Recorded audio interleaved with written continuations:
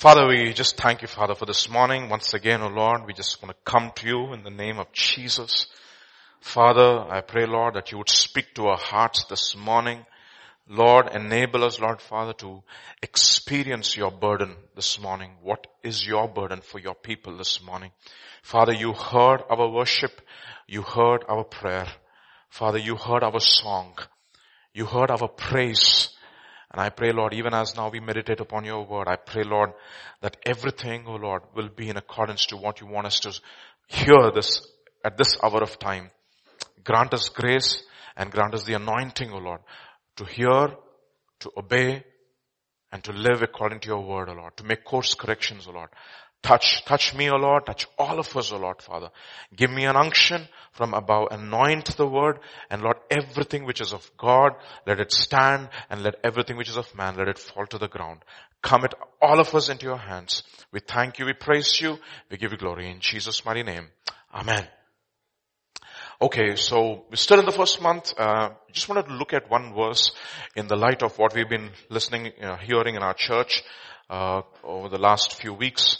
Let's look at this, not verse, but one of my favorite songs, and I'm sure every one of you knows this song. It's called Come Thou Fount of Every Blessing. Everybody knows that song, right? There's a very interesting stanza, which, the worship leader sometimes sings it the second time, because everybody relates, I believe, for sure, with this particular stanza. It says, "Oh, to grace, how great a debtor daily I am constrained to be. Let that goodness, or thy goodness, some of the translations will say, let thy goodness like a fetter bind my wandering heart to thee. Prone to wander, Lord, I feel it. Prone to leave the God I love. Here's my heart. Oh, take and seal it for thy courts above." And every time the worship leader sings, even if it's any one of us who's leading, this particular stanza relates to all of us, right? We look at it and they say, yes, Lord, prone to wander.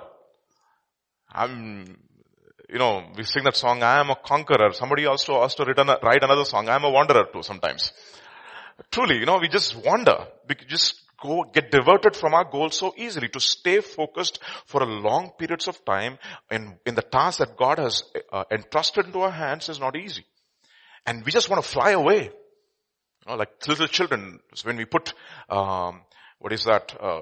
we put constraints on them, they're not very happy about it. They just want to fly away.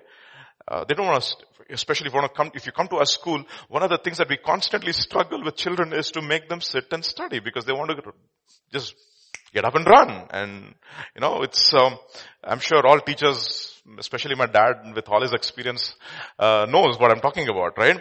We are all prone to wander.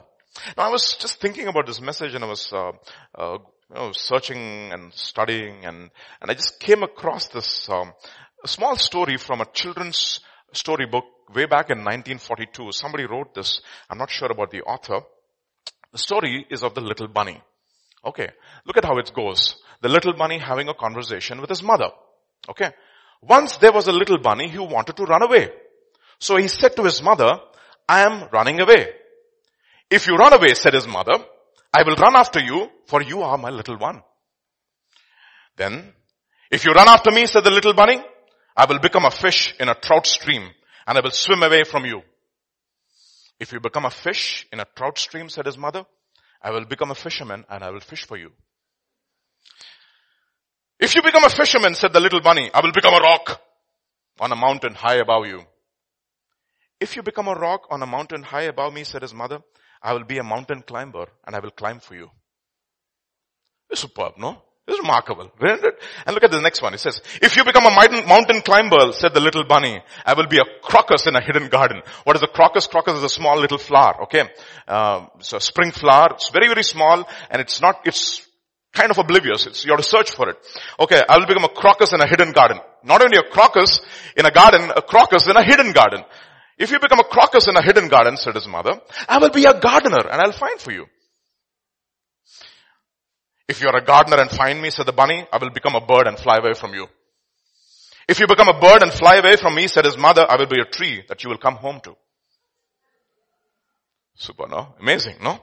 And then he says, if you become a tree, said the little bunny, I will become a little sailboat and I will sail away from you. If you become a sailboat and sail away from me, said his mother, I will become the wind and blow you where I want you to go. Okay. If you become the wind, said the little bunny, I will join the circus and fly away on a flying trapeze. You know that trapeze? Those guys do somersaults.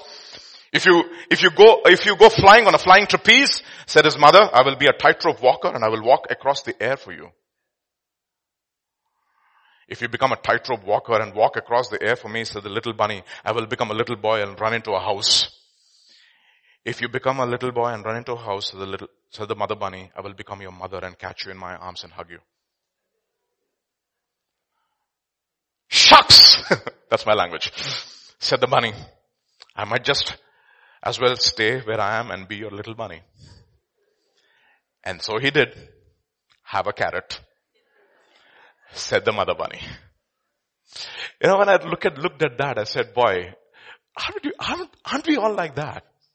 Just wanting to do our own. I mean, we know that we want to do God's work, but we want to do it the way we want to do it. We want to do it in our time. We want to do it our way. Then we want to success our way. And you know, and if it doesn't happen, I'm going to fly away. See? One of the things that you need to understand is God is not just interested in the ministry that we do. God is interested in us. He's interested in what we become. The vessel is more important to God than the work. If the vessel is not clean, the work doesn't make any sense. At least to us, it doesn't. So one of the things that we need to understand, therefore, we are prone to wander. And even as we heard, right, we need to come back to the basics. Should always come back to the place where God wants us to be and to be at a place where we can meet God. You know, see, God is more interested in meeting us than we meeting Him. It says in the book of Romans chapter 5, he says when we were enemies of God. See, I mean, remember Martin Luther? They asked him this question. They said, do you love this God? He said, love Him. I hate Him. You see, I mean, we are all God haters by default. We don't want anybody looking at us and constantly keeping a watch on us, but that's not who our God is. It was God who came in search of Adam and Eve in the garden. Yeah. So we need to always come back to the place. That's what we heard. No, the foundation principles, the foundations. If the foundations are destroyed, what can the righteous do? Come back to the place where we can meet God, find God, and be at that place where He can work in us and work through us every day of our lives. So what is that one place that we need to come back to? Okay, that is something which we want to look at, no? What is that one place? And we heard the song this morning. We heard about worship and sacrifice and you're not a God, and you know, so many songs that we sang, you know. Sometimes we don't really mean those songs, do we? I don't know. You know, A.W. Tozer was the one who made a very powerful statement. He said, Christians don't speak lies, they sing lies. It's true. Our lie is a song sometimes, right? So where do we come back to therefore? What is the place that we should come back to every day of our lives? Just not one day. Every day of our lives so that we can meet God and God can meet us. That is what is the focus of today's message, and I'm going to title it later, but let the title evolve, okay? It's like a non-linear story, alright? Okay, let's move on. Ezra chapter 3. Where should we come back to? And this is verse 1 onwards. Ezra chapter 3 verse 1 onwards. And when the 7th month had come, and the children of Israel were in the cities, the people gathered together as one man to Jerusalem. Then Joshua, the son of Jozadak, and his brethren, the priests, okay, the children of Israel, okay? The children of Israel gathered together as one man, right? Then Joshua, the son of Jozadak, and his brethren, the priests, and Zerubbabel, the son of Shealtiel, and his brethren, arose and built the altar of God of Israel to offer burnt offerings on it, as it is written in the law of Moses, the man of God. Well, I just want to give you a brief background as to what is going on over here after the Israelites are taken to captivity. 70 years of captivity is over, and then after 70 years, Daniel initiates the whole exodus, if you will, from Babylon back to Jerusalem.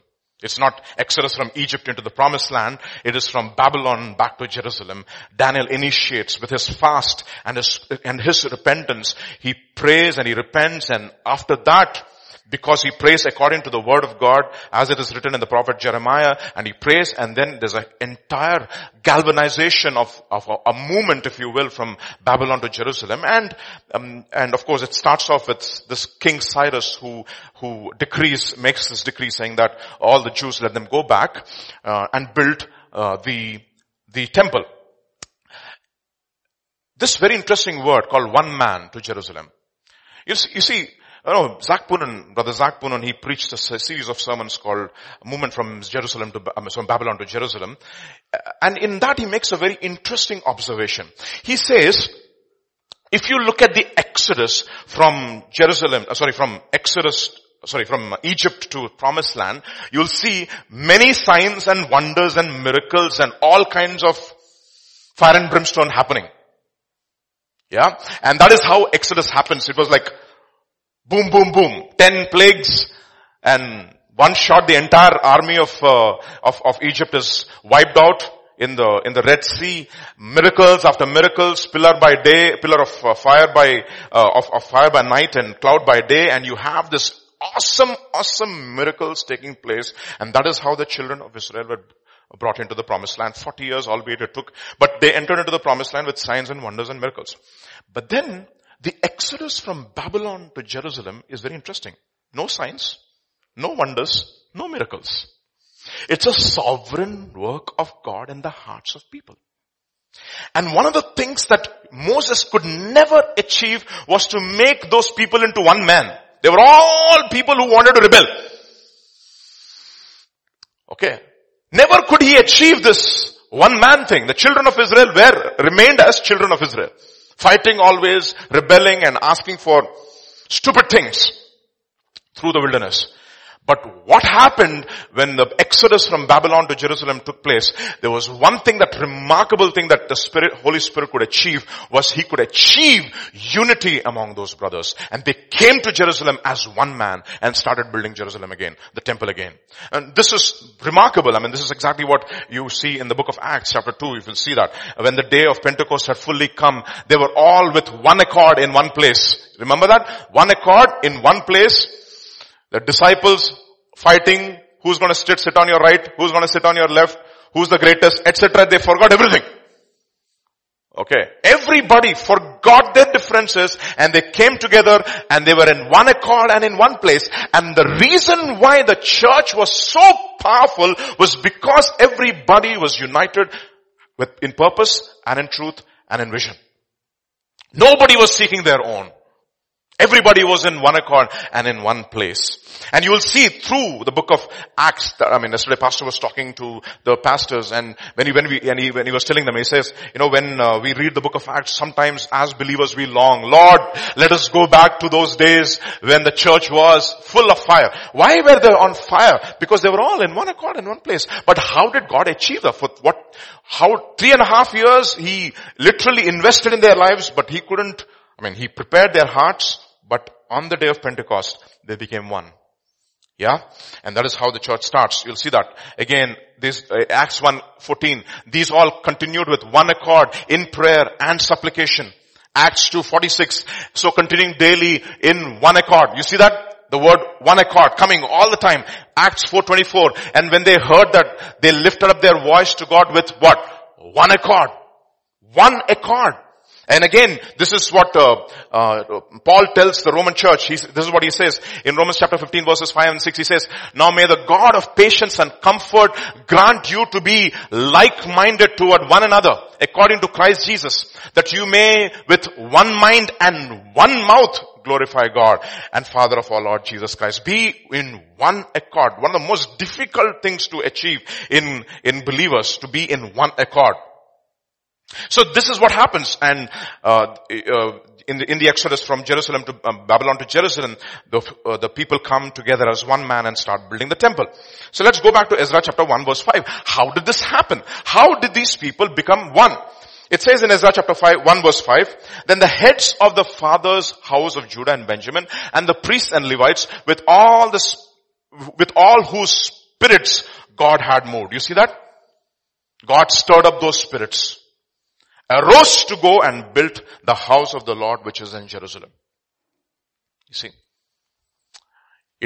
Does it mean that God only chooses a few and does not choose the others? No. A set of people who said, Lord, our focus is Jerusalem, not our own lives. Like Sister Rama was praying. She said, Lord, let us not be focused on ourselves. Prayer request, Lord, let us not be focused on ourselves. That's an attitude. Right?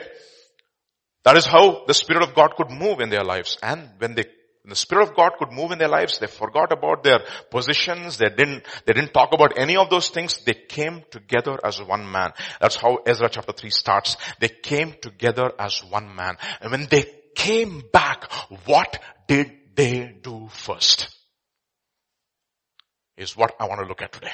What did they do first? Let's read that.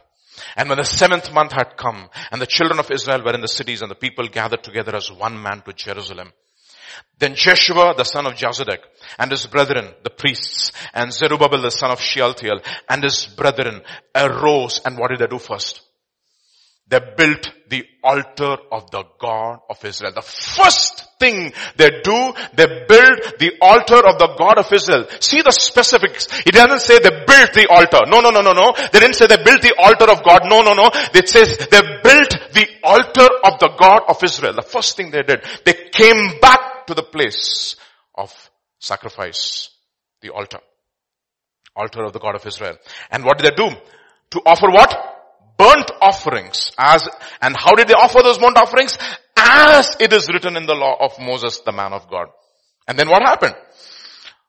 Though fear had come upon them because of the people of those countries, they set the altars on its basis and they offered burnt offerings on it to the Lord, both morning and evening burnt offerings. That is the reason why Spurgeon has a very interesting devotion. It's called Spurgeon, morning, evening.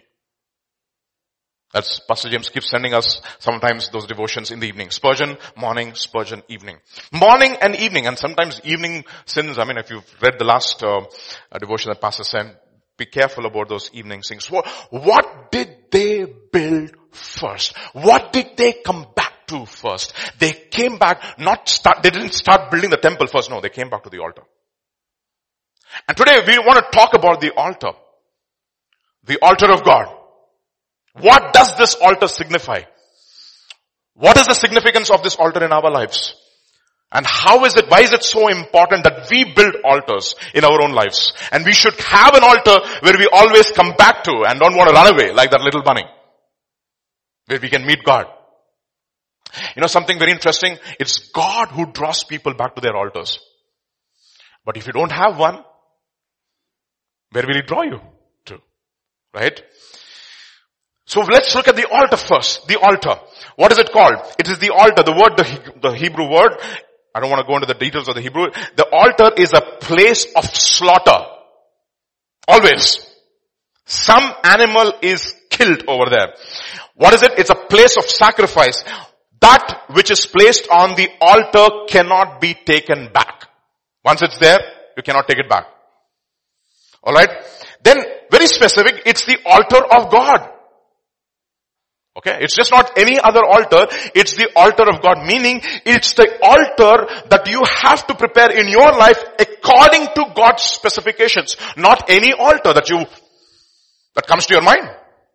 It's very important for us to understand this. See, people just don't make altars. Everything has to be done. Worship, as we heard this morning, worship is, a lifestyle, right? We want to worship God. In all these areas we want to worship God. But we have to worship God in the way God wants us to worship Him. That is the reason why it tells the Samaritan woman, those who worship God must worship Him in spirit and in truth. Because God is seeking for Father is seeking as such as those to worship Him. See, therefore, the altar is important. So this altar has to be prepared in our lives in the way that God wants us to prepare. We have to worship God in the way God wants us to worship Him. That is the reason why when David tried to worship God in the Philistine ways, he was judged. And to whom much is given, much will be required. Okay, so let's move on. So, how do we build the altar of God? Where do we find in the scripture the specifications as to how to build God's altar in our lives? Look at that. This is what I call the law of the altar, and it is found in Exodus 20 after the 10th commandment. Okay, after the 10th commandment. Look at what it says. Verse 18 onwards. Now all the people witnessed the thunderings, the lightning flashes, the sound of the trumpet and the mountain smoking. And when the people saw it, they trembled and stood afar off. Then they said to Moses, you speak with us and we will hear, but let not God speak with us lest we die.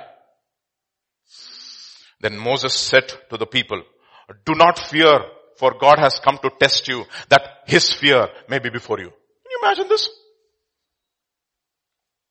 Do not fear, but fear. Kya baat hai? Do not fear, but fear. Let me tell you something. Sometimes we get prayer requests, no? Lord, I want to have an intimate walk with you. I want to walk with you intimately. I want to know you as my friend.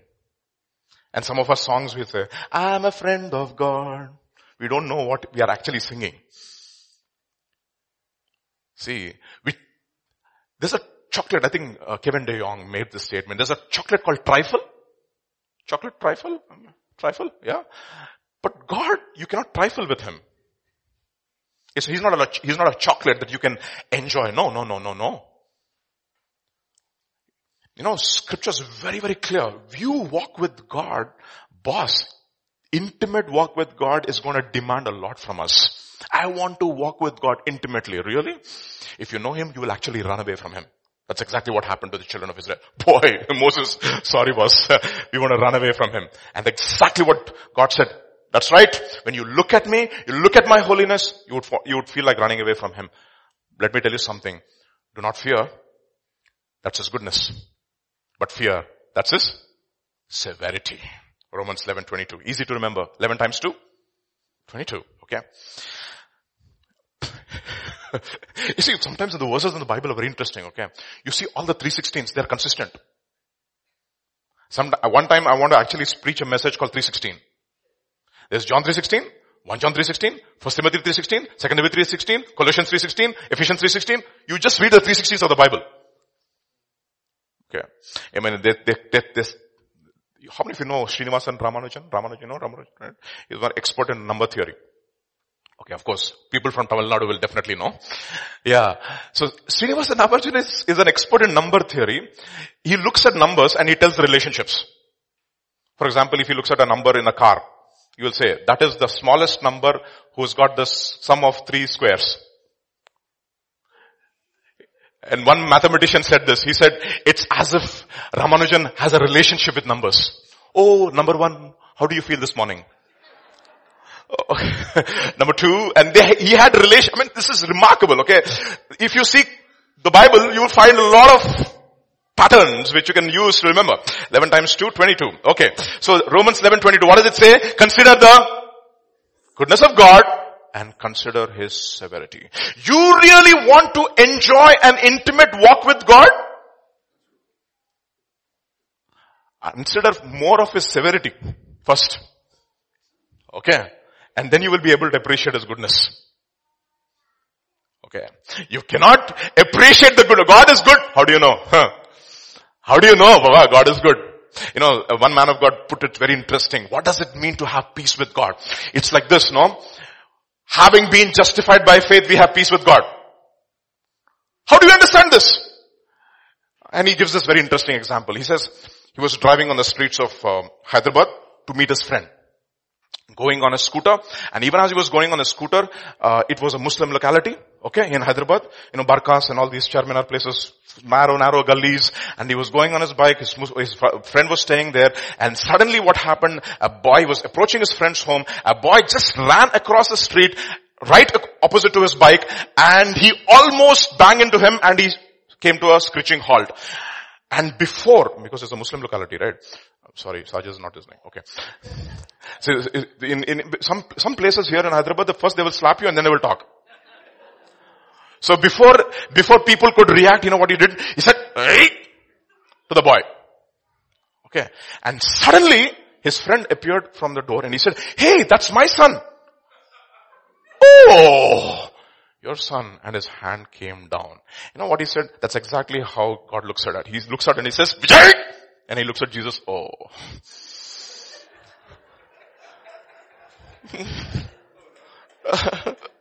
Amazing, right? You see, beautiful. You'll never forget justification now. Vijay! And suddenly looks at Jesus. Okay, fine, no problem. Okay, accepted. Therefore, we can never appreciate God's goodness unless and until we know God's severity.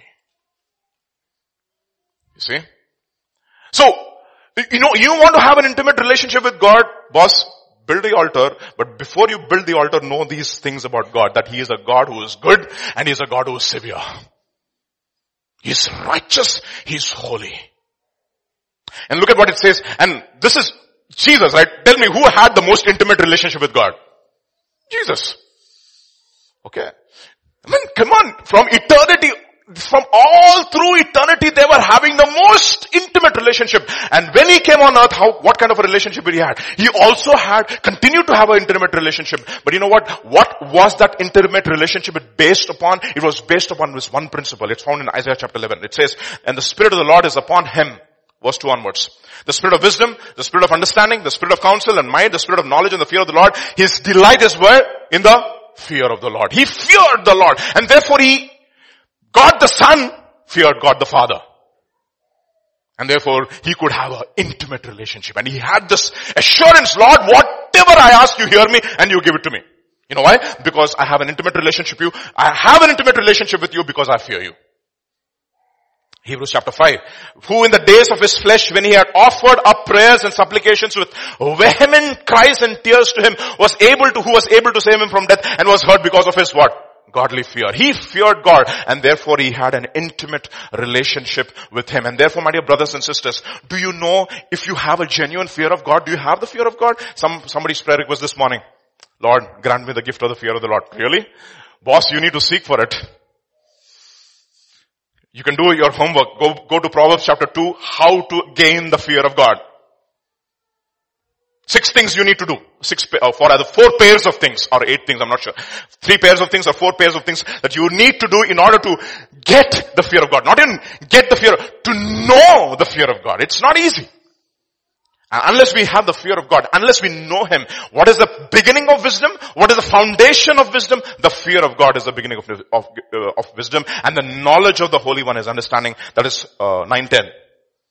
Proverbs 9 verse 10. Easy, right? 9:10. Yeah. And then Proverbs 1 verse 7. The fear of the Lord is the beginning of knowledge, but fools despise wisdom and instruction. See that? So the first step, the foundation to know and to have an intimate relationship, that is the place where God meets us, at the altar. To have an intimate relationship with Him, we need to understand the severity of God, and we also have to have an understanding of the goodness of God. Otherwise, we all have false fears of God. Okay, look at what it says in Isaiah chapter 29. Jesus quotes this in a different context in Matthew chapter 15. "Therefore the Lord said, inasmuch as these people draw near with their mouths and honor me with their lips, and have removed their hearts far from me, and their fear toward me," you see that? "Is taught by the commandments of men." What is a fear? What is the kind of fear of God that people teach nowadays? Is that if you don't come to our church, you will go to hell. You will not go to hell if you don't come to church. You will go to hell if you are not born again.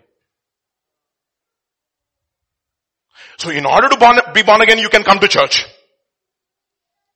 But if you just come to church, you will not end up in hell. You could well end up in hell with all your theological knowledge. See that? So lots of false fears of God unless you give to my ministry. I mean, some preachers, they go crazy on the television. They say, "The curse of the Lord will be upon those people who will not bless my ministry." Oh?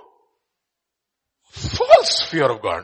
If you judge me, all false fear of God. False fear of God. That is intimidation. That is what is called witchcraft. If there is manipulation and if there is intimidation, it is not the fear of God, it is witchcraft. And God doesn't do that. You see, God is not a sadist. Okay. So that's one of the laws of the altar. The first law of the altar is for us to understand the fear of God, the goodness of God, and the severity of God. Unless we understand that, we have not come to the beginning of building our lives back again. Okay. See, that is the reason why our repentance is never genuine. We cry. You know why most of the times we cry? It is not because we are sorry for our sin. It is because of the consequences for our sin. అయ్యో ఇది జరిగిపోయింది నా జీవితంలో. ఎందుకు జరిగిపోయింది? అయ్యో కర్మ. No. There is no karma.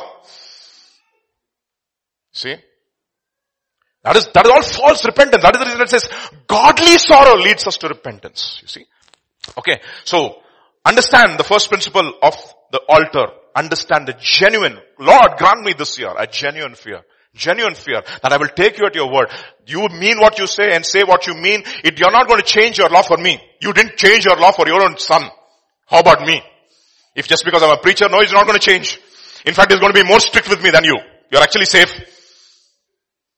You see, when you're pushed to full-time ministry and especially to the ministry of teaching, one of the things I wanted to run away from was from the ministry of teaching because I knew James chapter 2 very well. James chapter 3 very well. Okay. And everybody used to call me a teacher. I said, no, I'm only sharing the word. I'm not teaching. Okay. It's safe, no? I'm only sharing. Only share. If you're really not called to teach, don't teach and establish doctrine in somebody else's life. Don't become nosy-rosy. Okay, I'll talk about that later. So the altar of the Lord is important. So fear of the Lord is important. The first principle is know that God is a severe God and God is a good God. Second, then the Lord said to Moses, that you shall say to the children of Israel, you have seen that I have talked with you from heaven. You shall not make anything to be with me, gods of silver, gods of gold. You shall not make for yourselves. You know what Priyanka was praying during our worship? He said, Lord, we cast down every idol. You know, one of the second things you need to understand when you come to the altar is God does not like competition. No competition. You know, one man of God was teaching in a apologetic seminar and he was preaching that Jesus is the only way. And there was this lady from another background. She came to the man of God and she said, you Christians are very narrow-minded. I said, what do you mean narrow-minded? You are saying there is only one God. We believe all gods are equal. We can believe any God. Why do you keep saying like that? You're so narrow-minded. You know, this man learned the Jewish way of answering questions. How do you answer a question? With a question. Okay, you're all apologists now. Very good. So he asked this question. He said, Madam, are you married? She said, yes, I'm married. No. She said, no, I'm not yet married. I'm finishing my studies. Okay, you're not married. So you hope to get married? Yeah, of course, I hope to get married. Okay, good. Just imagine on the night that you got married, your husband comes to you and says, you are also my wife.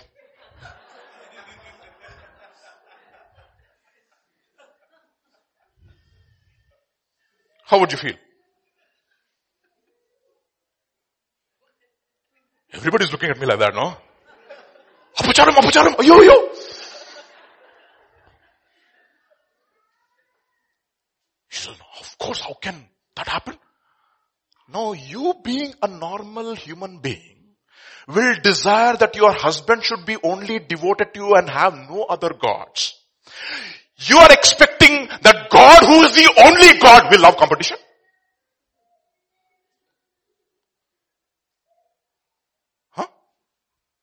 Just imagine. Your father is dead and you put a picture and suddenly somebody stole the picture and you didn't have any other picture. So you go to your neighbor's house and steal the picture of the other father and say, all fathers are the same. His father, my father, his husband, all husbands. No. No, the point is this, of course, that's the lady who came from the other background. What about believers? Do we have competing desires that God is competing with some desire in us? The second law of the altar. God does not like competition. No competition, please.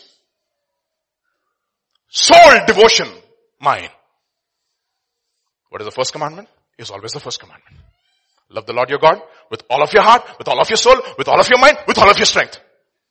The Lord your God is one. No other gods.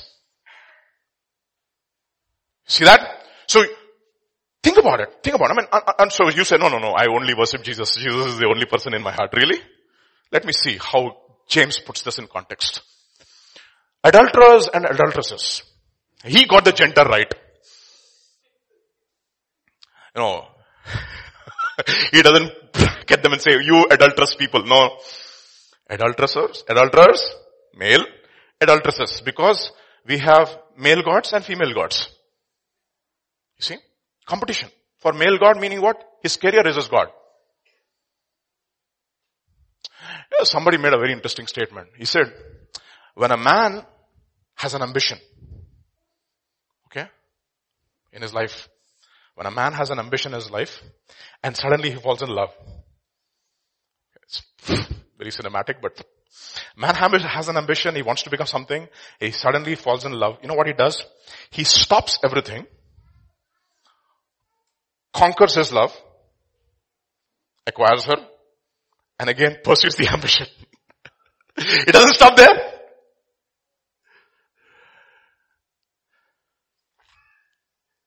You see, what we are doing is that. We have so many people, we are crowding our hearts with so many desires, and our heart is not solely for God. Think about it. This 1 week, how much of our thoughts were occupied by God? How much of our thoughts were occupied by God? Lord, I love you. Really? You're not a God who is created by human hands, etc. We sang. That's what we sang. Maybe sometimes you're singing lies. I don't know. You are God alone before time began. You are God on your throne, etc., etc., etc. Really? Easy. Forget about the throne in heaven. Easy in the throne of your heart? Ask this question. God doesn't like competition. That's the second law of the altar. First law. What is the first law? Know the goodness of God. Know the severity of God. Second law, God doesn't like competition. Whole heart, soul, mind, body is His. Second law. Third. That's the reason why He says, the Spirit dwells in us, yearns what? Jealously. Jealousy is allowed in a marriage. I remember once Pastor James teaching in the Romans Bible study, okay. One sister was there and her husband was there. Okay. She looked at, I'm just giving an example. She said, sister, I'm just giving an example. What if your husband says, 6 days I will be with you. 1 day only with my girlfriend. Is it okay with you? Not okay, right? I'm not looking at you. I'm just giving an example. Okay. Okay. No. She looked at her husband. No way. Only one day. No, just leave him alone on 1 day. Human relationships, we are so jealous. How much God is jealous for His church. That is the reason why it says He's a jealous God, visiting the iniquity of the fathers unto the third and fourth generation. You know why? Because He doesn't like competition. He loves us with a passionate love. Doesn't like competition. Alright? That is the reason why the story of Eric Liddell is so powerful, isn't it? Why is he so powerful? Because he said, God is first in my life. I will honor God. My gold medal, my 100 meters dash is not important to me. He is first. And those who will honor God, God will also honor. Easy to remember. 1, 2, 3, 0. Say that. 1, 2, 3, 0. 1 Samuel chapter 2 verse 30. See how nicely mathematics is coming? We have one Srinivasan Ramanujan here also. So, just kidding. The Spirit who dwells in us yearns intensely, jealously. Okay, let's move on. The second law of the altar we know. And the third law, an altar of earth you shall make for me, and you shall sacrifice on it burnt offerings, your peace offerings, your sheep and your oxen. In every place where I record my name, I will come to you and I will bless you. What kind of an altar should it be? It should be an altar of earth. Matlab, mitti ka hona chahiye. What does it signify? It signifies simplicity. Don't show off before God. Don't pretend what you're not. Be simple. Look at what it says in 2 Corinthians chapter 1 verse 12. This is powerful. It says, for our boasting is this, 2 Corinthians chapter 1 verse 12. For our boasting is this, the testimony of our conscience, that we conducted ourselves in the word in what? Simplicity. Simplicity. Think about it, saints. Are we simple? Are we try to show off what we are not? We're simple in our behavior, simple in our talking, simple in our dressing, simple in the way we do things. Is there a desire in us to attract attention to ourselves? The question.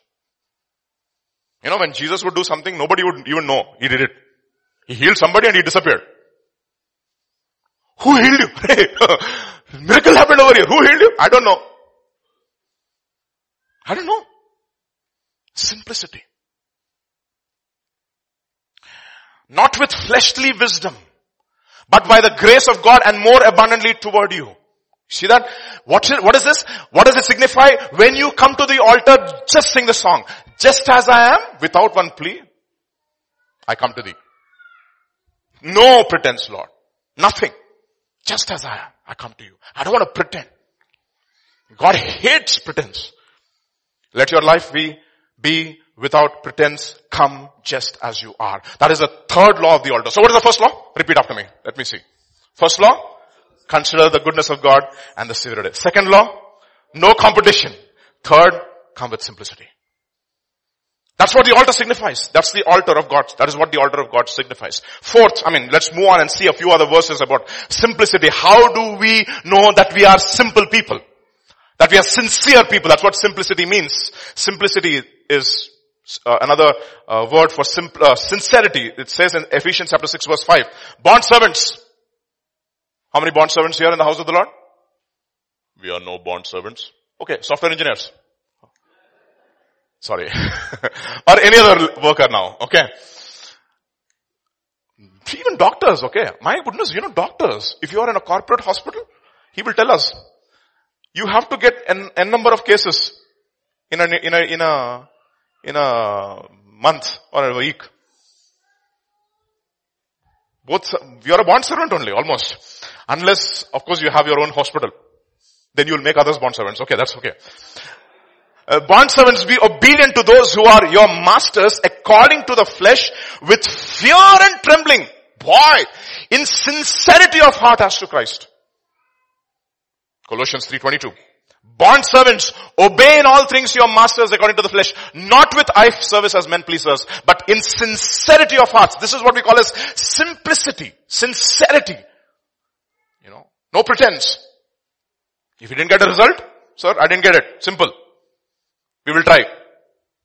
Don't try to manipulate when you're writing a research paper. Oh, you should see what your professors will tell you. Vijay, why do you want to say, put it under the carpet? They will use that language. We'll shove all these things under the carpet. And we'll use some good language to camouflage our stupidity. And you know what? If you're a child of God, you know what God will do? He will take away all the camouflage and he will point out to you there. How did you write this? Lord, all my wisdom gone. And if he's an unbeliever, he will get away with it. But if you're a believer, God will catch you. You know why? Because God is looking for sincere people. Sincerity of heart. That is the fourth law. Third law? Fourth law. Fourth law, okay? Fourth law. With sincerity. That is the law of God. When you come to the altar. Then, and if you make me an altar of stone, you shall not build it out of hewn stone. For if you use your tool on it, you have profaned it. Don't try to worship me with your human ingenuity. And most of the services, sometimes worship services, I've visited in some churches, is a light and show, song and dance. And what happens? Nor shall you go by the steps to my altar that your nakedness may be exposed. There are several, I'm not going to get into the actual meaning. I just want to make a observation over here. Nabil Qureshi wrote a book, Seeking Allah, Finding Jesus. You know that, right? It's his autobiography. In that book, he mentions that during the course of his, his debates with David Wood invited him to a church. He was still a Muslim then. He was still considering.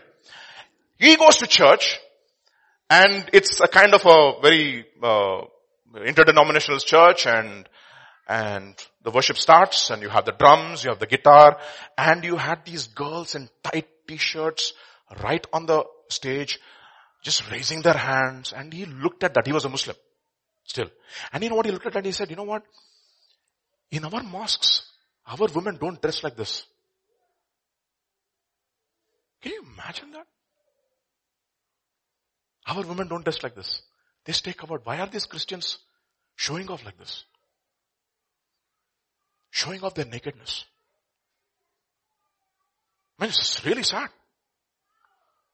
I was mentioning in one of the Bible studies, choreographies, a lot of churches, to go to any youth meeting, there will be a choreography. I don't know why they do choreography. And it's such a pathetic job they do, choreography.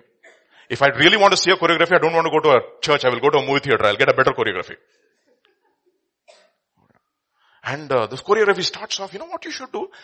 If you are a boy or a man, you will hang your head like this. You don't want to see anything on stage. What's going on? All girls. Swaying off.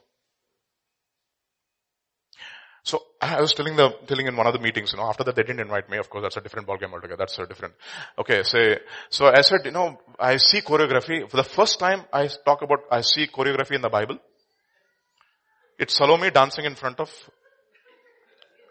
Sir Herod. Okay. That was the only choreography I know in the Bible. She did a lot of choreography, and after that one head came out. See? That's choreography. Showing off their nakedness.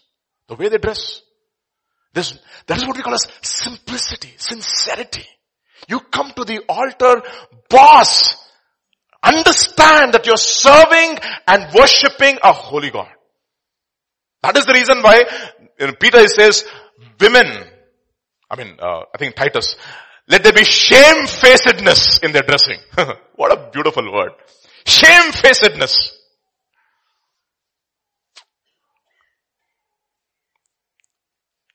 Don't try to profane. Actually here in this context is that, nor shall you go up by steps to my altar. Meaning, don't put steps, meaning, you don't reach out to God. Who reaches out to you first? God reaches out to you. Otherwise you'll expose your nakedness. Don't try to reach out to God. God has to reach out to you. You stay on your face before God. That is exactly what David did. He went to the house of God, prostrated before God, on his face before God, not trying to show anything else. That is humility. Absolute humility.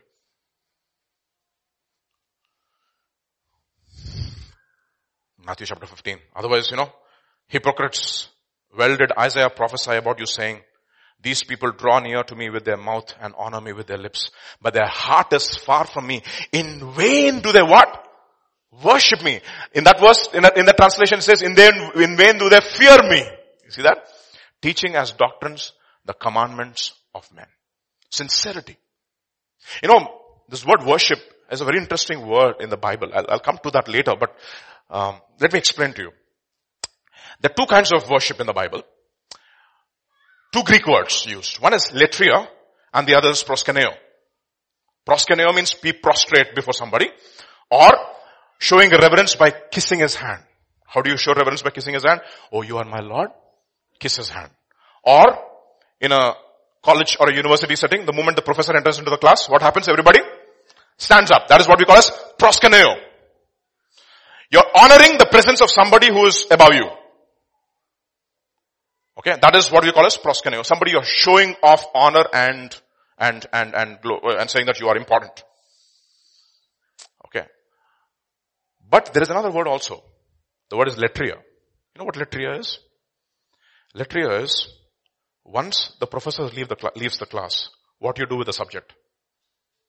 That is another worship. You see, I remember when I was in university, I was being trained by the director of the university for a particular course, one of the most challenging courses in Triple IT, because it's a first year course. Not challenging in terms of its content, but challenging because you have to handle a huge class. Okay, 250 students, freshman year course. So divided into two groups, divide and rule, 125, 125. Okay, so every time first time I entered into the class, I was like a bacha, okay.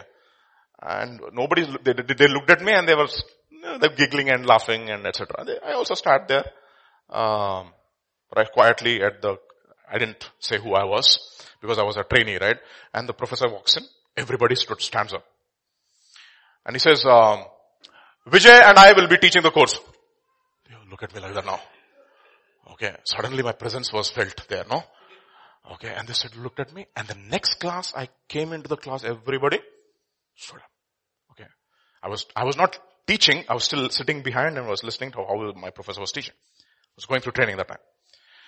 And then what happened? One day, professor entered, everybody stood. Now, after a while, this standing becomes a little redundant, okay.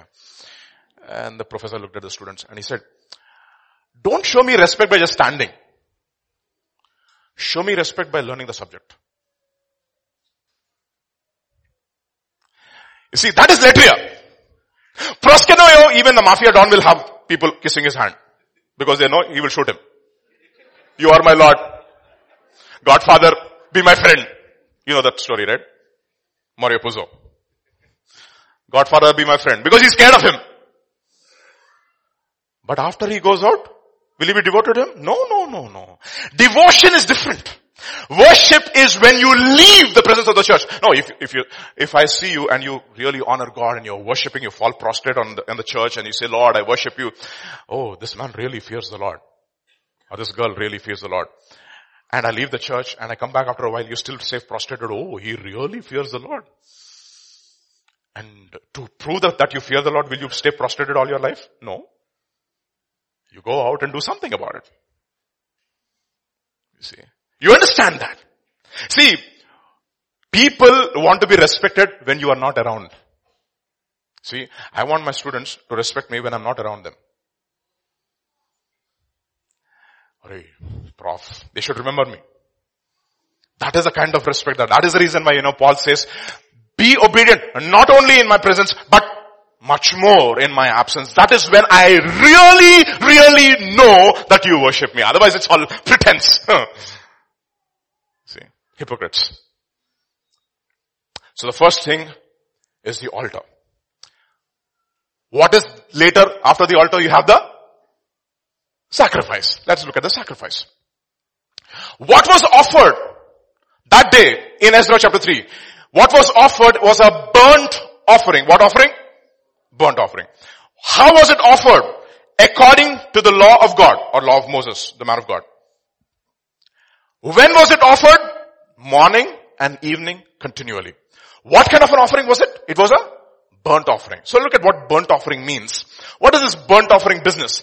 So the first offering, if you go to the book of Leviticus and you read the entire account of the book of Leviticus, you have burnt offerings of 4 kinds. 3 kinds maybe, depending upon your economic status. If you are a very rich man, you should bring a bull without blemish. If you are not so rich man, you should bring a goat or a lamb without blemish. If you are really poor, bring a turtle dove. But in all these offerings, there is one thing that you have to do. Look at what you have to do. Leviticus chapter 1 verse 3. If his offering is a burnt sacrifice of the herd, who offer? Him. He should come individually.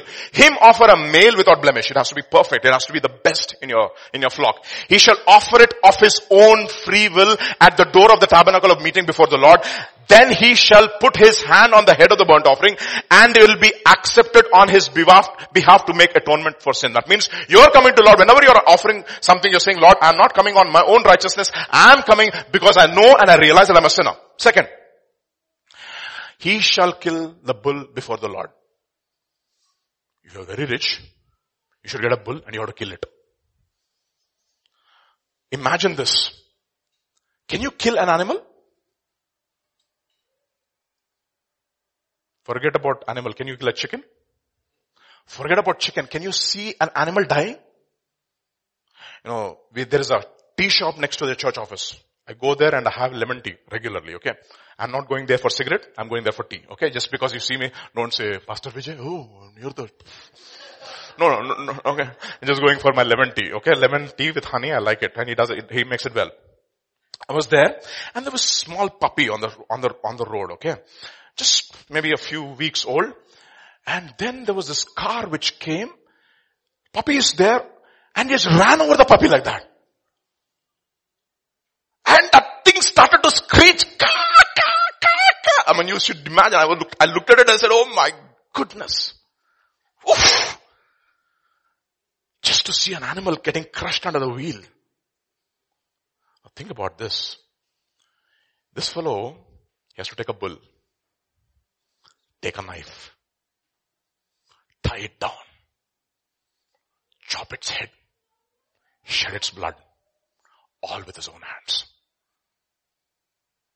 Everybody is silent. Imagine that. You know what that tells me is this. That man has to intimately know something. Whenever he sins and goes astray from God, something innocent has to pay the price for his sin. Salvation is free for us, but it was at a great cost for God. You need to understand this burnt offering. We'll come back to it when Abraham offers what kind of an offering of Isaac? A burnt offering. Think about it, no? Emmanuel is not here.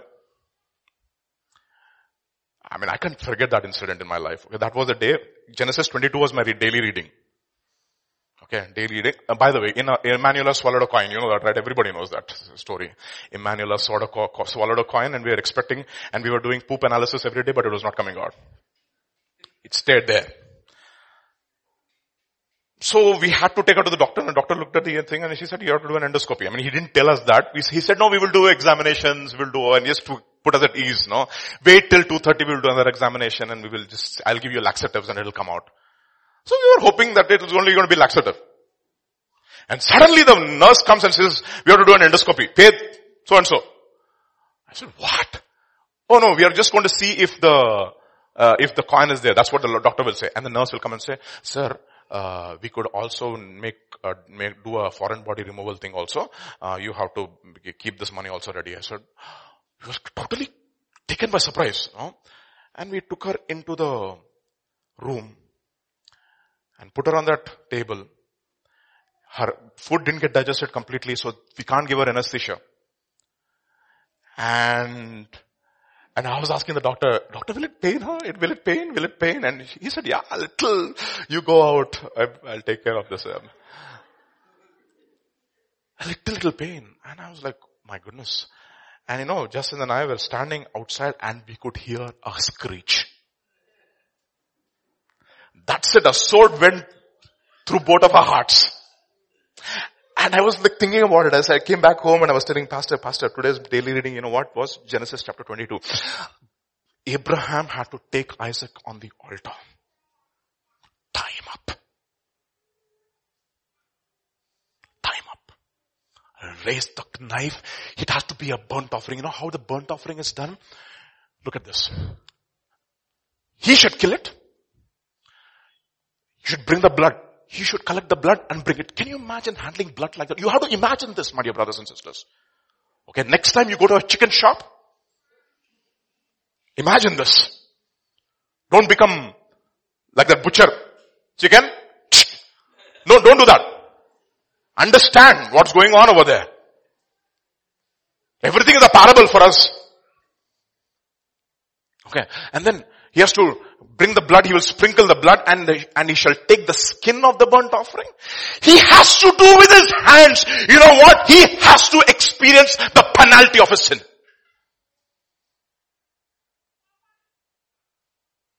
He has to experience that.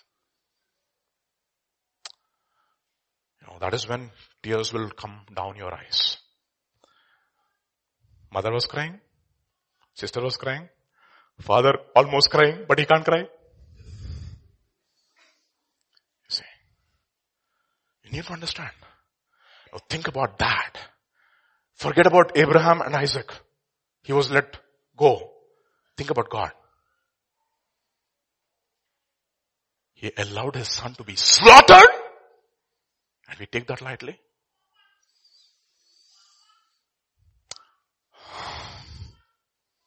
And you know what he does? Look at this. This is just not, and he shall take the skin and cut it into pieces. Tuck, tuck, tuck, tuck, tuck. Have you seen a chicken being cut into pieces? One muscle will be moving like this. You cut that muscle, that leg will be moving like that.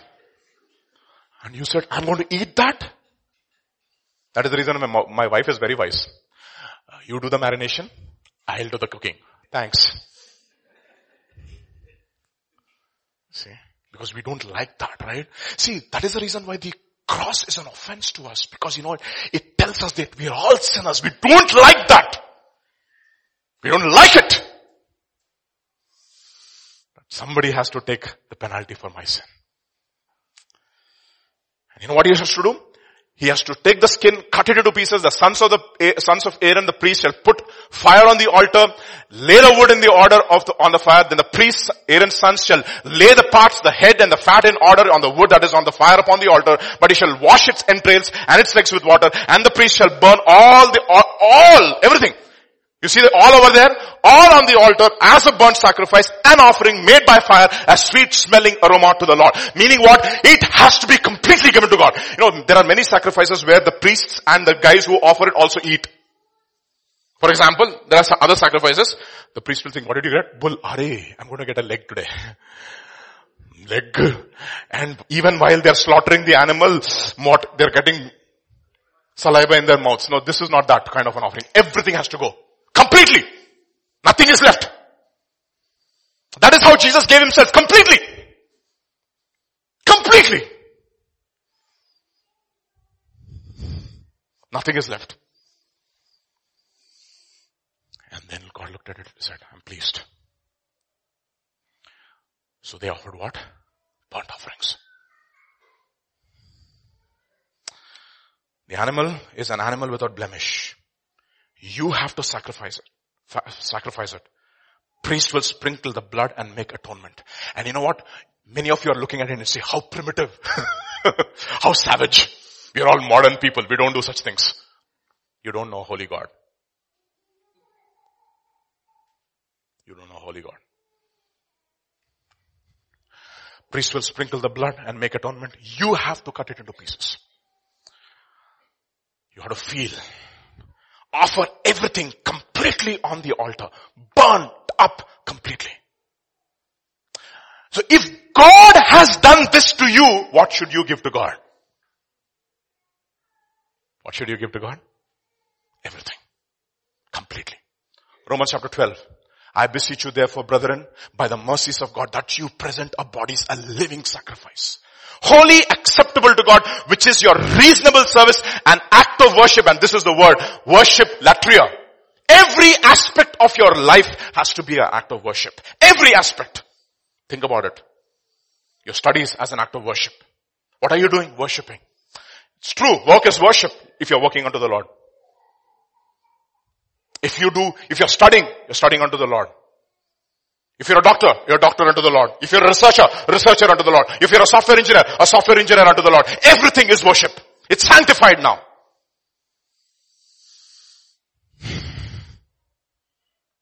Every aspect of your body. If God has offered every part as piece, what should you do? Every member of your body, you should offer to God as what? Instruments of righteousness. That's what it says in Romans chapter 6. But God be thanked that though you were once slaves of sin, yet you obeyed from the heart that form of doctrine to which you have been delivered. First thing you need to hear, give the ear, brothers and sisters. Give your ear to God. Listen carefully. Listen carefully. And most errors happen in our life because we haven't listened to God's conditions and God's commandments. But God be thanked that though you were once slaves of sin, yet you obeyed from the heart that form of doctrine to which you were delivered. And having been set free from sin, you became slaves of righteousness. I speak in human terms because of the weakness of your flesh. For just as you presented your members, what are your members? Your ears, your eyes, your tongue, your nose, your hands, your feet, every part of your body. Body for the Lord, Lord for the body. As slaves of uncleanness and of lawlessness to lawlessness, so now present your members as slaves of righteousness to holiness. Every part, especially your tongue. Thank you. Somebody said tongue. One man of God says this. He says, many Christians spread gossip more than gospel. Which is true. Sad. They spread gossip more than the gospel. Through their tongue. How is your tongue today? Life and death is in the power of the tongue. When I hear conversations, nothing is good in my life, nothing. You keep on speaking like that. That will exactly be, there is tadastu, upar. Tadastu. It is not tadastu devatalu, but God himself will say tadastu. Finished. Nothing good, nothing. I have the worst parents. The worst husband. Worst children. Worst everything. You keep on speaking like that, that's exactly what you'll get.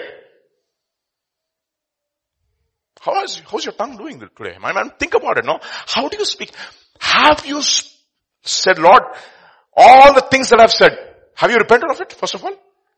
We repent of the things that we have done, but we don't repent of the things that we have said. See. Do you realize that you need a savior? Do you realize the enormity of your crime? Do you realize that if God did not die on the cross, you would have been condemned to eternity without God? To hell? Do you realize that? There's a famous British journalist. His name is Malcolm Muggeridge. I'm sure some of you know him. He wrote his biography. He was an atheist before. And he was he was working for the BBC, if I'm right. And he was posted to Russia as a journalist. An atheist from a Christian country goes to an atheistic country and he looks at the situation and he says, what is going on over here? And it really impacts his life. He comes back, he's still not converted, and then later on he's posted to India. I'm not sure if it was post-independence or pre-independence. This is what happens to him, okay? This is his conversion story. This is what happens to him. He's having a bath in a river. He's having a swim in a river. Okay? After swimming, for a while, he just gets up from the waters and he looks across the banks and he looks at one lady, about at least maybe about half a kilometer or 300 meters from his place, bathing. Completely oblivious that he was watching her. And he looks at her and he wants to somehow enjoy her. So what does he do? He dives into the water, swims underwater, and he reaches that lady. The lady is not aware that there's a man around. And he comes out of the water and he looks at the lady and he has a shock of his life. This lady doesn't have a nose. This lady doesn't have fingers. This lady, her body is marred with all kinds of bruises. She's a leper.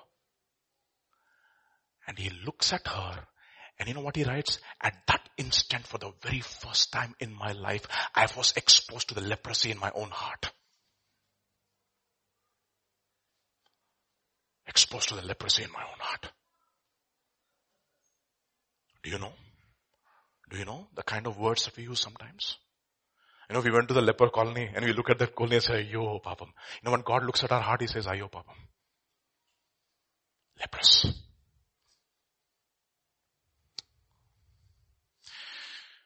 My dear brothers and sisters, how's your tongue? One member. That's enough. Tongue is the member which directs every other member of your life. Look at what it says in James chapter 3. Indeed, we put bits in horses' mouths and that they may obey us, and we turn their whole body. Look also at ships. Although they are so large and are driven by fierce winds, they are turned by a very small rudder wherever the pilot desires. Even so the tongue is a little member and boasts of great things. A little member. Offer that today to God. Ask God every day. This is not just today. Every day of my life, Lord, if I can't pray properly, if you are given the gift of tongues, boy, you are given a fantastic gift. Exercise it this year. Continue to speak in tongues if you can.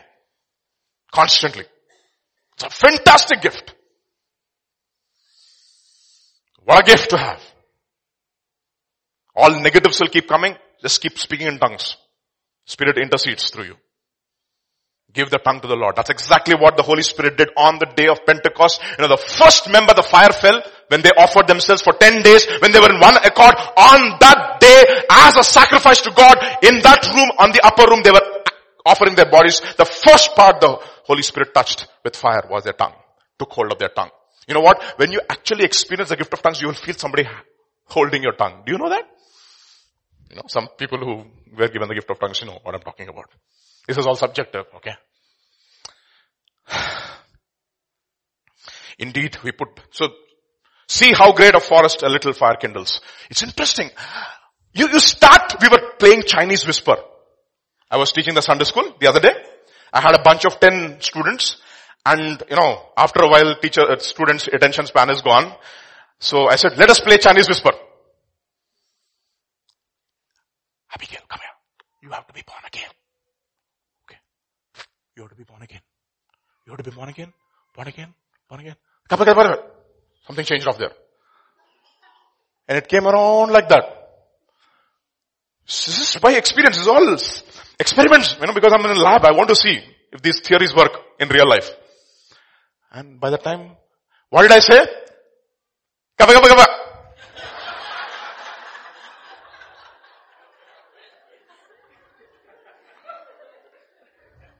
Gibberish.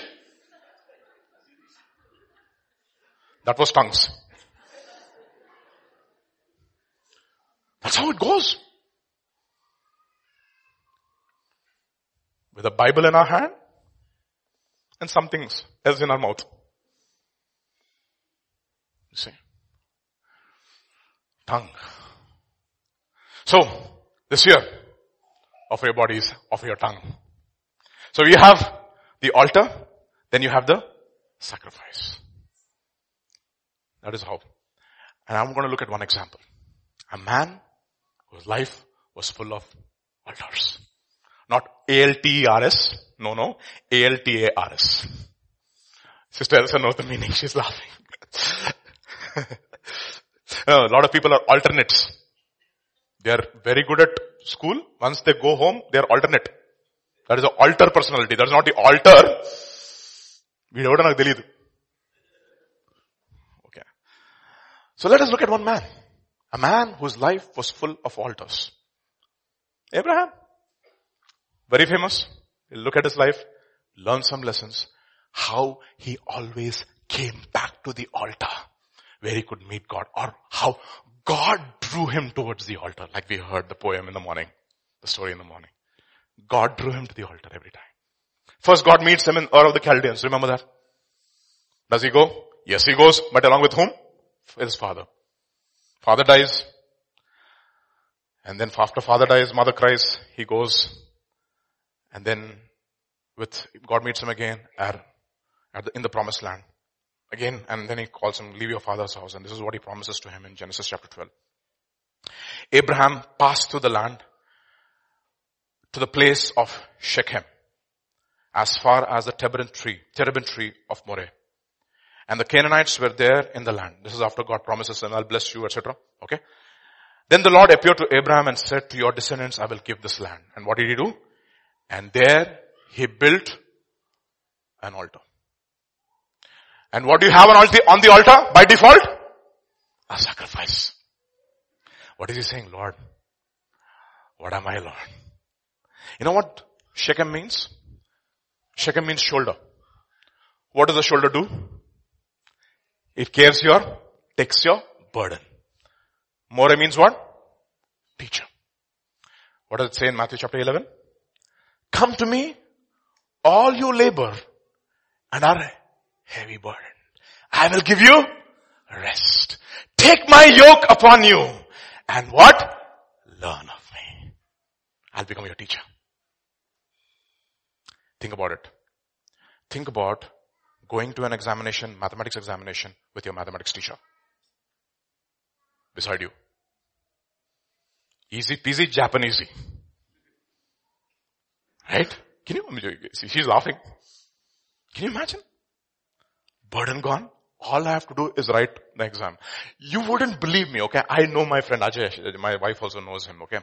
Very average student, okay? Comes from a Telugu medium background. He graduated from an arbitrary engineering college. Okay. He used to struggle with his engineering subjects. He said, Lord, struggling Lord. And you know what happened to him? When he used to go to the exam, he used to literally feel the Lord taking his hand and writing the exam for him. And you wouldn't believe it. He finished his BTech, finished his Masters from HCU in Embedded Systems with a gold medal, and now he's serving the Lord full time. Jason met him, Ajay. You see? Whenever I look at this, I say, you know what, this is exactly the image that comes to my mind. Think about a guy whom you can take with you to your office. Very difficult process to learn. I'm there. Cast your burdens. Let's finish it off. Can you imagine? That's exactly what he's doing. He's saying, you know what? Come to me. Build an altar there. Put all your cares, worries, etc. over here. Take my burden. Learn of me. That's the first altar. Altar of what we call as repentance. What is that? Repentance. Repent every day of your life. Ask God, Lord, grant me this gift of repentance. That where I'll repent of my sins. I'll not hide. Then he moves from there. And he moved from there to the mountain east of Bethel, and he pitched his tent with Bethel on the west and Ai to the east. There he built an altar to the Lord and called on the name of the Lord. See, this is the life of Abraham. He pitched a tent. He built an altar. He passed through. He journeyed. He called upon the Lord. He never stayed at one place. Why was he doing this? He looked for a city whose foundations, whose builder and maker is God. What was he doing? Tent, altar, pass through, journey, called upon. Tent, altar, pass through, journey, called upon. That's his life. And we are all like that. We have no dwelling place over here, Baba. And where did he build an altar? Between Bethel and Ai. Bethel means what? House of God. Bethel on the west and Ai on the east. Ai means what? A heap of ruins. What does Bethel stand for? The house of God, church. What does Ai stand for? The world. Okay, so I just put a graphic here. That's your altar. Your Bethel. You have Ai. It's a heap of ruins. I mean, you go to your, nowadays you go to Wave Rock. ICICI. Infosys. CA. Capgemini. Heap of ruins? Nonsense, you'll say. Now metro is also coming. Of course, they're making a heap of ruins to build a metro. That's a different thing. But eventually, when once the metro comes, it's beautiful place. America lagundi pudu. I mean, you go to the metro, that experience is the kind of experience that I had in Chicago, the kind of experience I had in San Francisco, the kind of experience I had in New York, the kind of experience I had in Toronto and in Montreal. Enjoying in Hyderabad now. In the metro. Cheaper. I used to pay $2.50 for one ride. Now, 50 rupees, 45 rupees. Salarjung Museum. And I look at it. Do you walk through your workplace and look at it as a heap of ruins? Or a place to settle down? In Iflu. Oh Lord, it looks so beautiful, the university. Heap of ruins. Pastor James, once we took him to the high-tech city. I said, Pastor, in Orbit Mall, Pastor. One of the biggest malls. Vijay, I'm scared. Monday, everything will get destroyed. Heap of ruins.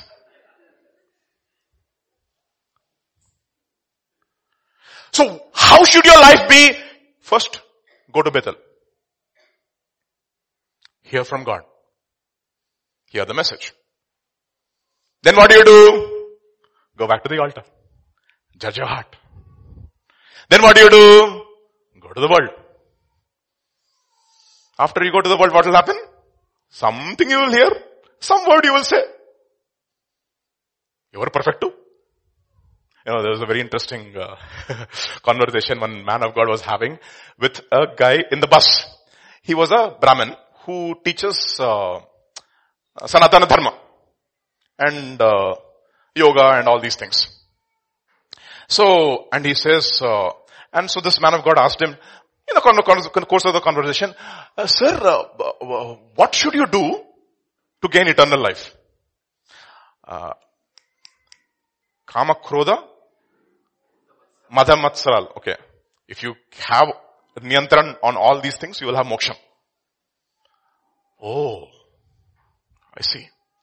It means on kamam, pleasure, krodham, anger, madham, fighting, and matsaram, whatever that means. Okay. If you have niyantran on all these things, you will have moksha. And the man of God said, fantastic. Sure. I agree with you. Then, after he didn't want to put the question immediately because he'll feel bad, no? So he did some small talk, and after the small talk was over, he asked him, sir, just in case we meet with an accident now, and we all die. You die, I die. Do you have the guarantee that you will get moksha? And he looked at him and he said, in Telugu English, you were perfect too.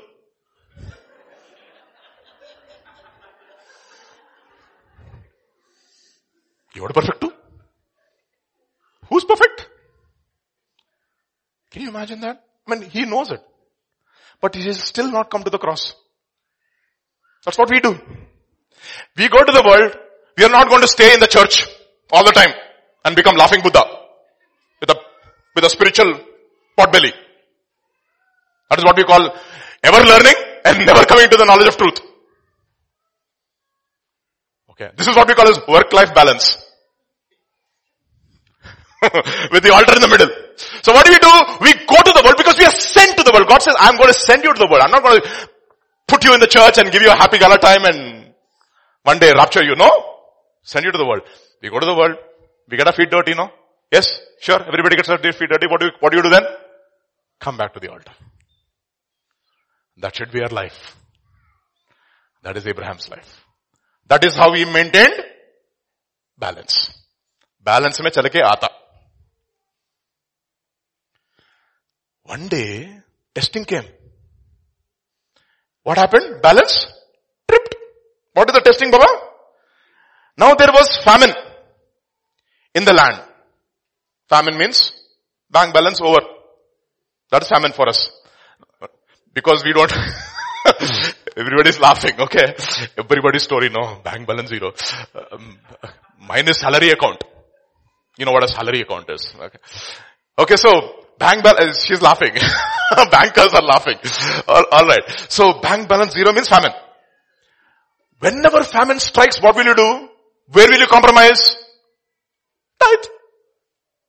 No. Giving will go. And balance will bend. This is what happens. What should you do then? This fellow went to Egypt and compromised. Called his wife his sister. And became rich. With a lot of wealth.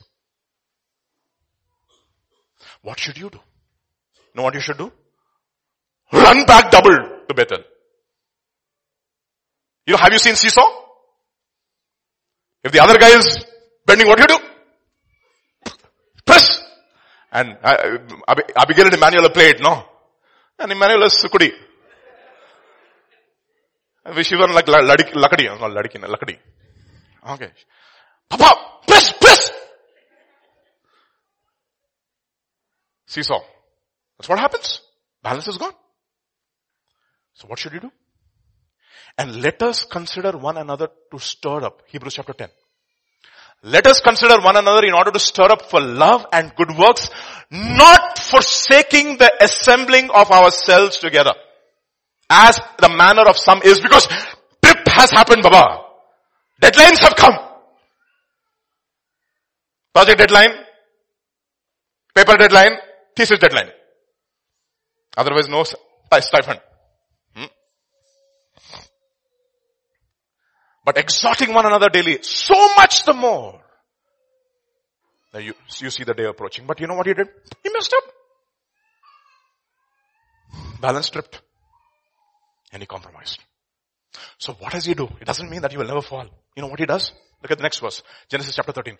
And Abraham went up from Egypt, he and his wife and all that he had, and Lot with him to the south. Abraham was very rich in livestock, in silver and in gold. Does it matter? No. And he went on his journey from the south as far as Bethel, to the place where his tent had been at the beginning between what? Bethel and Ai. To the place of the altar. Back to the place of the altar.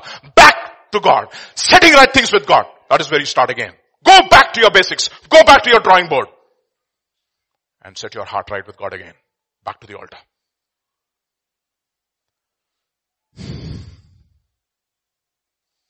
The place of the altar. I mean, this man just gives me what lessons this man in the old covenant had. Nothing. Back to the altar. He says, Lord, I messed up. Lord, I messed up. He comes back to the altar, sets his life in order. What happens? Balance is restored again.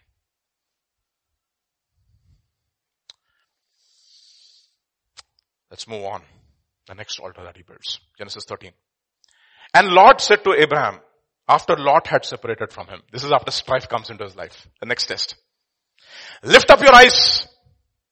Now, look from the place where you are, northward, southward, eastward, and westward. For all the land which you see, I give to you and to your descendants forever. And I will make your descendants as the dust of the sea, so that if a man could number the dust of the earth, then your descendants also could be numbered. Arise, walk in the land through its length and its width, for I will give to you. And what does he do? Then Abraham moved his tent and went and dwelt in the terebinth of the trees of Mamre, which are in Hebron, and built an altar. Hallelujah.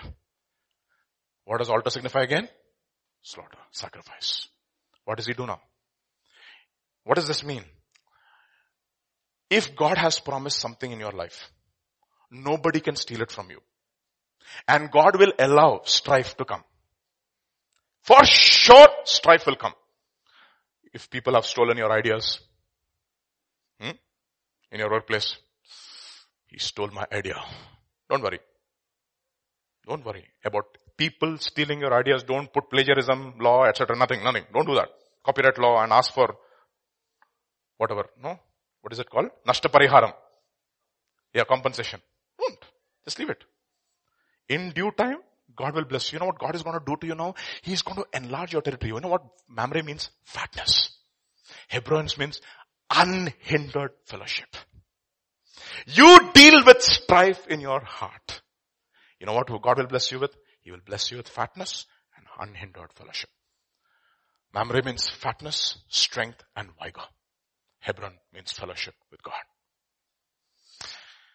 So, what do we do in the new covenant therefore?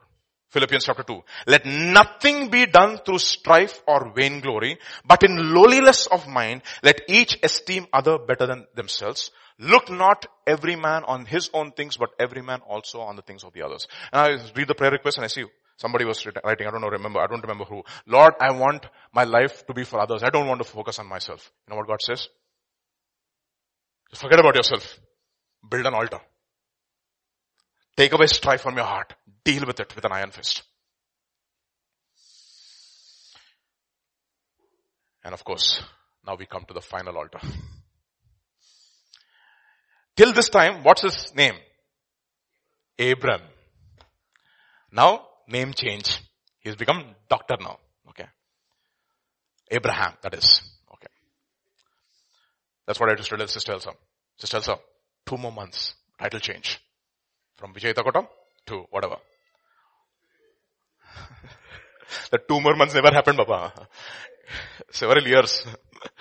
Okay, Genesis chapter 22. Now it came to pass, after these things, God, Abraham. You know what this word tested in the Telugu is? Parishodhinchadu.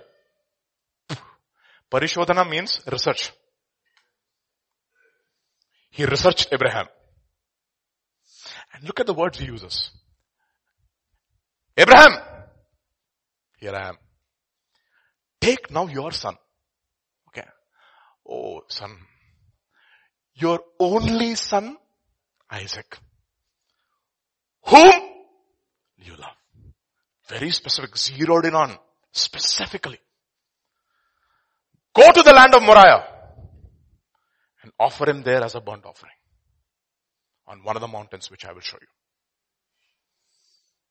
What offering? Can you imagine? How did he start? The altar and the offering. What kind of an offering was it? A burnt offering. In other words, what should you do to Isaac? Not just kill him, slaughter him, cut him into pieces and offer him up. Can you imagine what is going through Abraham? Now, one theologian made a very interesting observation. If Abraham would have heard, Abraham, take now your wife. Your only wife. Because Hagar also you have, no? Whom you love.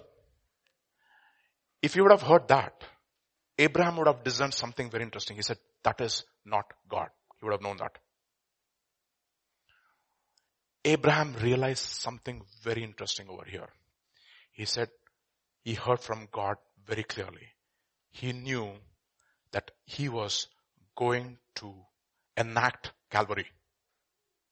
You see, look at the Passover, right? Passover. Remember Passover? Every house, somebody died.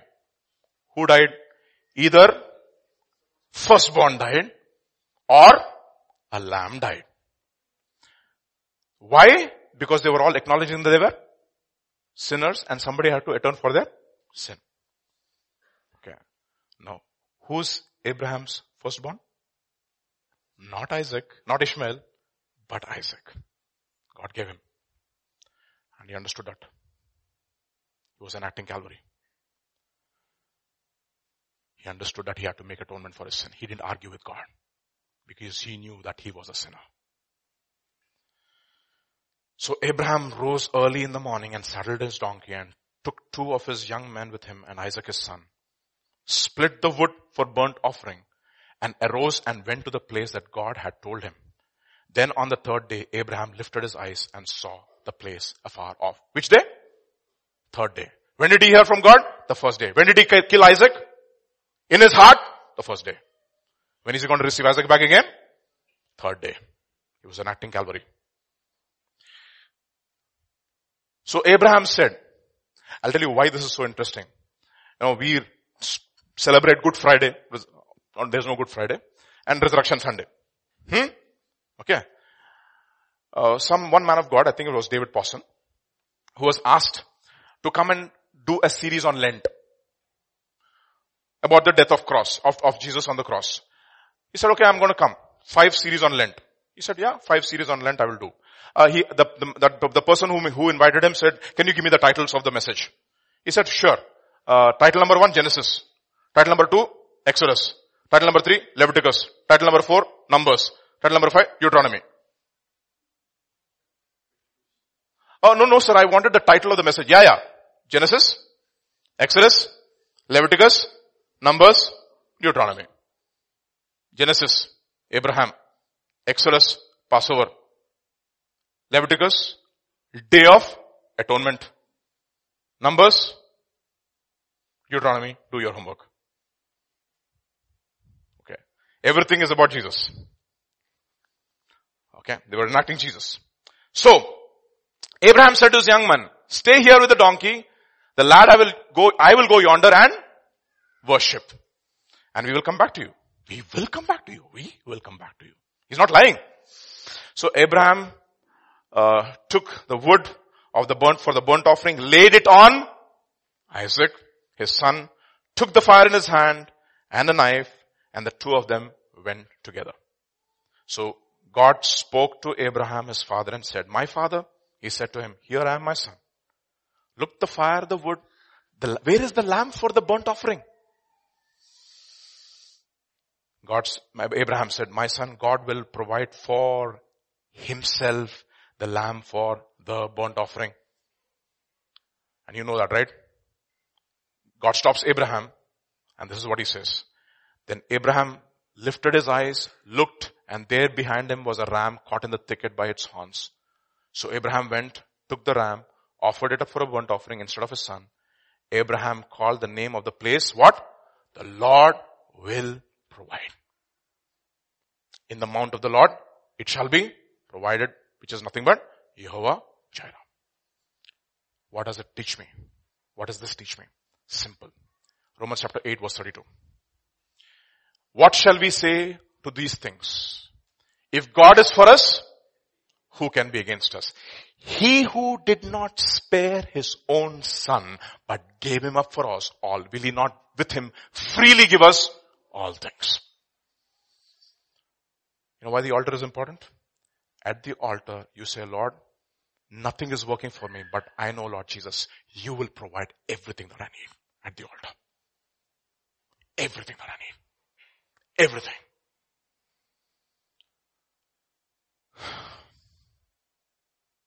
And therefore there is no fear. You know, yesterday pastor was talking about fear to the pastor's conference. He says, many of us fear death. They are bound by the fear of death. But there's only departure. You depart here, you arrive there. God provided everything in his son. He who did not spare his own son, but gave him up for us all. Therefore Romans chapter 8 verse 34 will say, who is he who condemns? It is Christ who died. Furthermore, he is also risen. Who is even at the right hand of God, who also makes intercession for us? Who shall separate us from the love of Christ? Shall tribulation, shall distress, or persecution, or famine, or nakedness, or peril, or sword?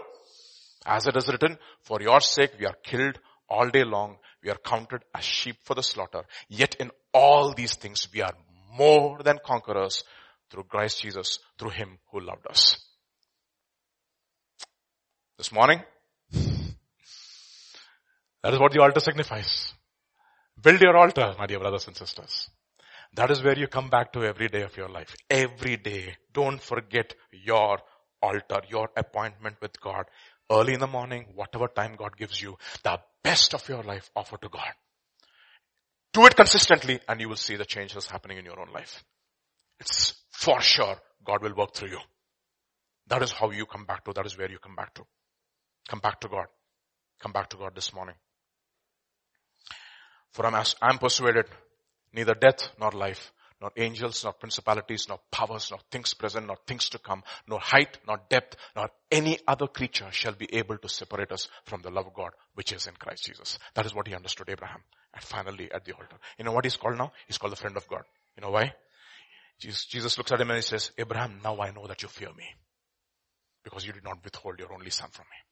You fear me now. This morning, I'm going to finish. I spoke what I'm supposed to speak. Many of us don't even have a concept of altar. No altar. And that is the reason why you are forever defeated. There's no assurance of salvation in your life. You know why? Because you don't have an altar.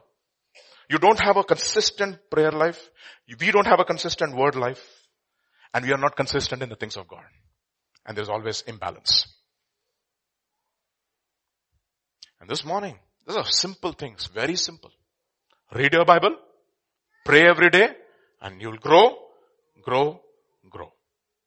Simple. Separate yourselves, read your Bible, pray every day, and you will grow, grow. They asked Karl Barth, the greatest theologian.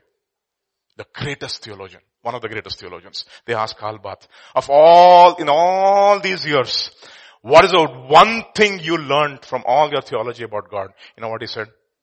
Jesus loves me, this I know, for the Bible tells me so. Simple. Nobody can love me like Jesus loves me.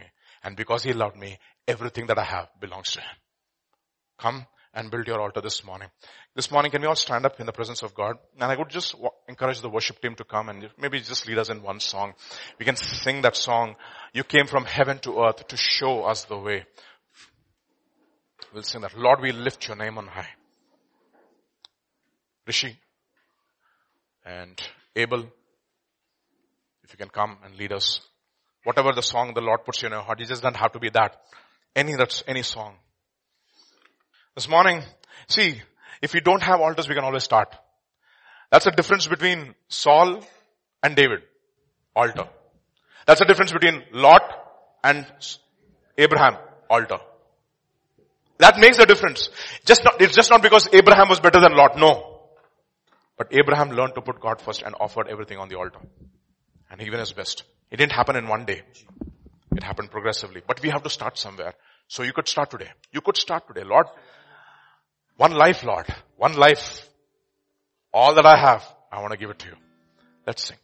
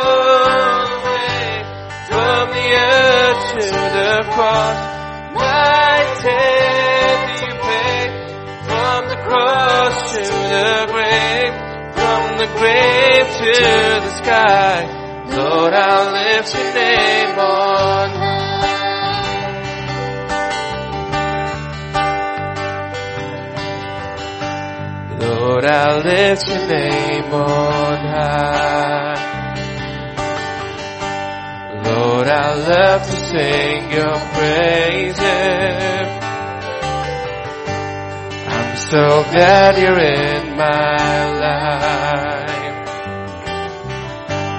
I'm so glad you came to save us.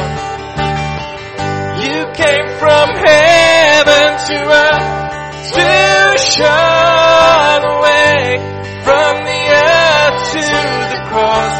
My debt you paid from the cross to the grave. From the grave to the sky, Lord, I'll lift your name on high. Lord, I'll lift your name on high. Lord, I'll lift your name on high. I don't know where you are this morning. You could be at Shechem. Whichever place you are in the Lord. But let there be always an altar that you can come back to. Some of us are still, you can't escape these altars. You have to have the altar of repentance every day of your life.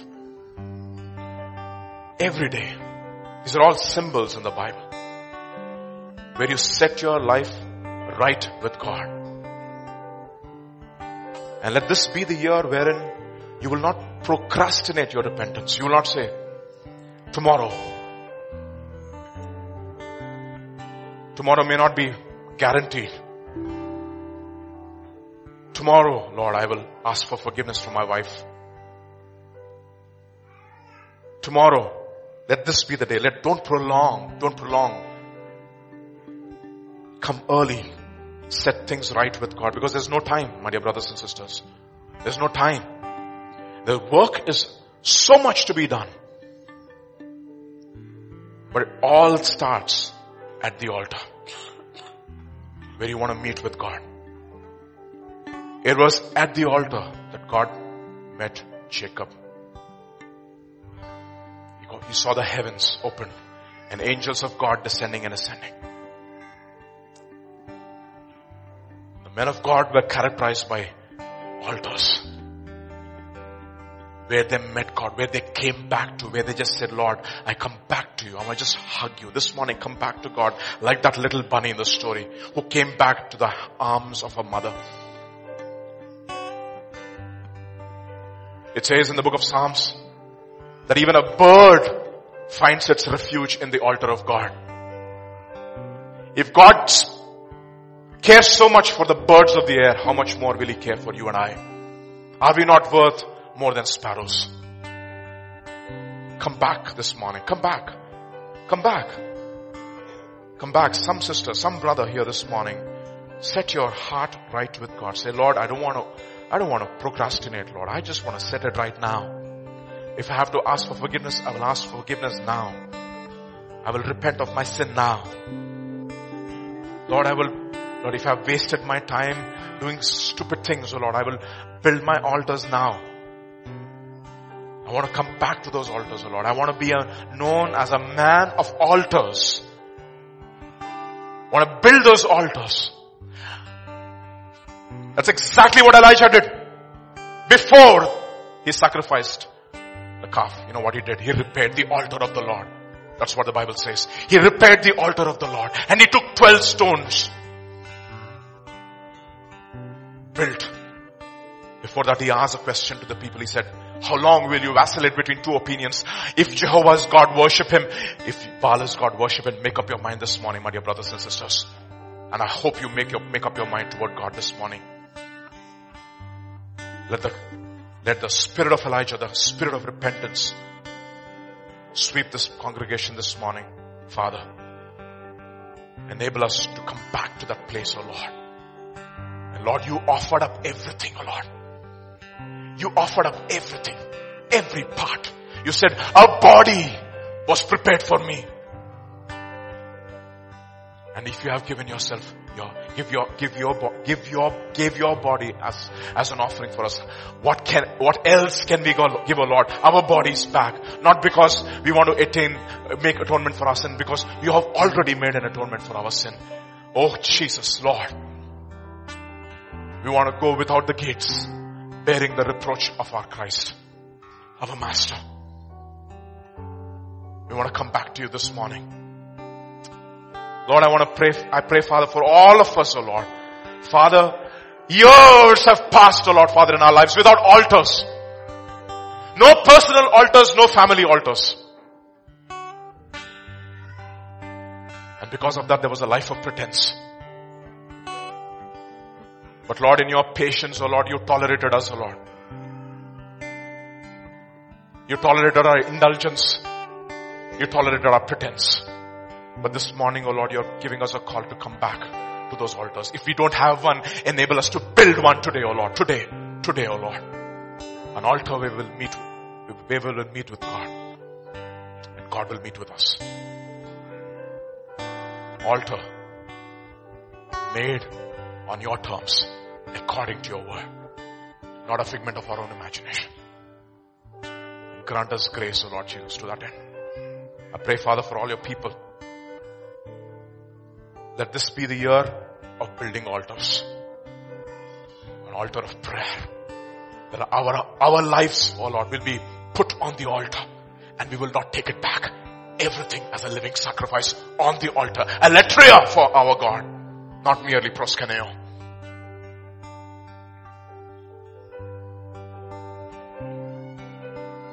Grant us grace. Thank you, Father.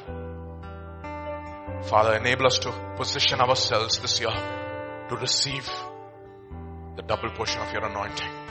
Every one of us, Lord, in our giftings and our callings, where you have placed us, enable us to be found faithful, building our altars.